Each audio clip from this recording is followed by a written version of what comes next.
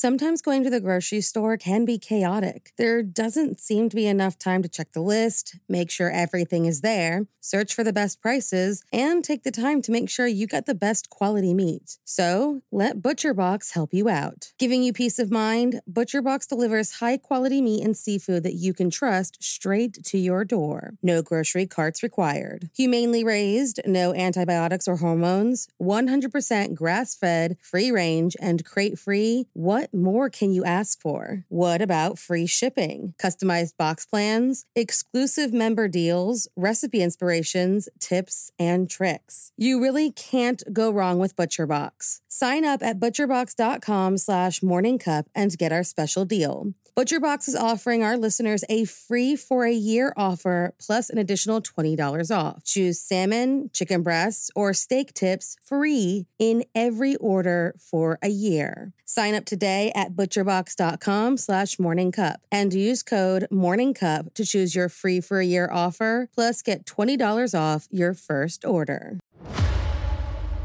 In the 1970s and 80s, a monster hunted the Connecticut River Valley. 7 bodies found, 1 survivor, and no suspects. I'm Jane Borowski, host of Invisible Tears. I was 7 months pregnant and stabbed 27 times, and I survived. My story didn't end that frightful night. This attack on me physically and mentally lingered for years.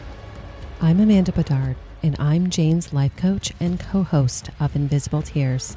Jane is ready to share her story, and not just about her attack, but her healing process afterwards. As a platform for truth and healing, we are on a mission to help others that suffer from PTSD and help bring awareness to mental health issues. To hear my story and others, you can find Invisible Tears wherever you listen to your favorite podcast.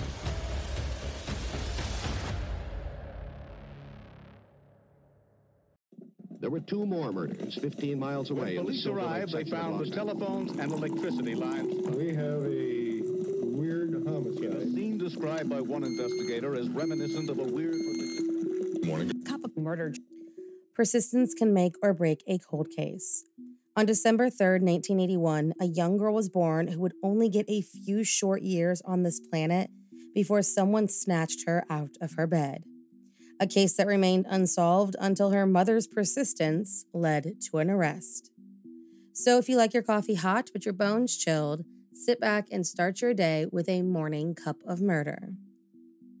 On June 5th, 1986, Jessica Suzanne Gutierrez, born on December 3rd, 1981, was sound asleep in the bedroom she shared with her 2 sisters in Lexington, South Carolina.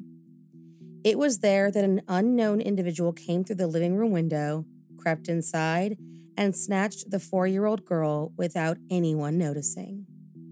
The next morning, her mother woke and found that the curtains had been ripped off of the window, papers were thrown all around the girl's bedroom, and the front door was wide open. Frantically asking her 6-year-old daughter where Jessica was, the little girl said that she was taken by a man with a, quote, magic hat. This was the last time anyone in the family ever saw Jessica again. At the very beginning of the investigation, suspicion fell for a moment on Jessica's own father. That changed, however, when he was able to prove that he was in California at the time of the disappearance and was cleared as a suspect. Things then pointed for a time towards the mother, Deborah's ex-boyfriend, but ultimately the primary suspect ended up being a man named Thomas Eric McDowell. Thomas, who was 27 years old at the time of the disappearance, was a friend of the family who served time in North Carolina for auto theft and rape, crimes that occurred just a few weeks after Jessica was taken from her bedroom. It was his fingerprints found on the window of Jessica's bedroom, and with Deborah saying that she cleaned the window each and every night, it was his prints alone found when police went searching for evidence.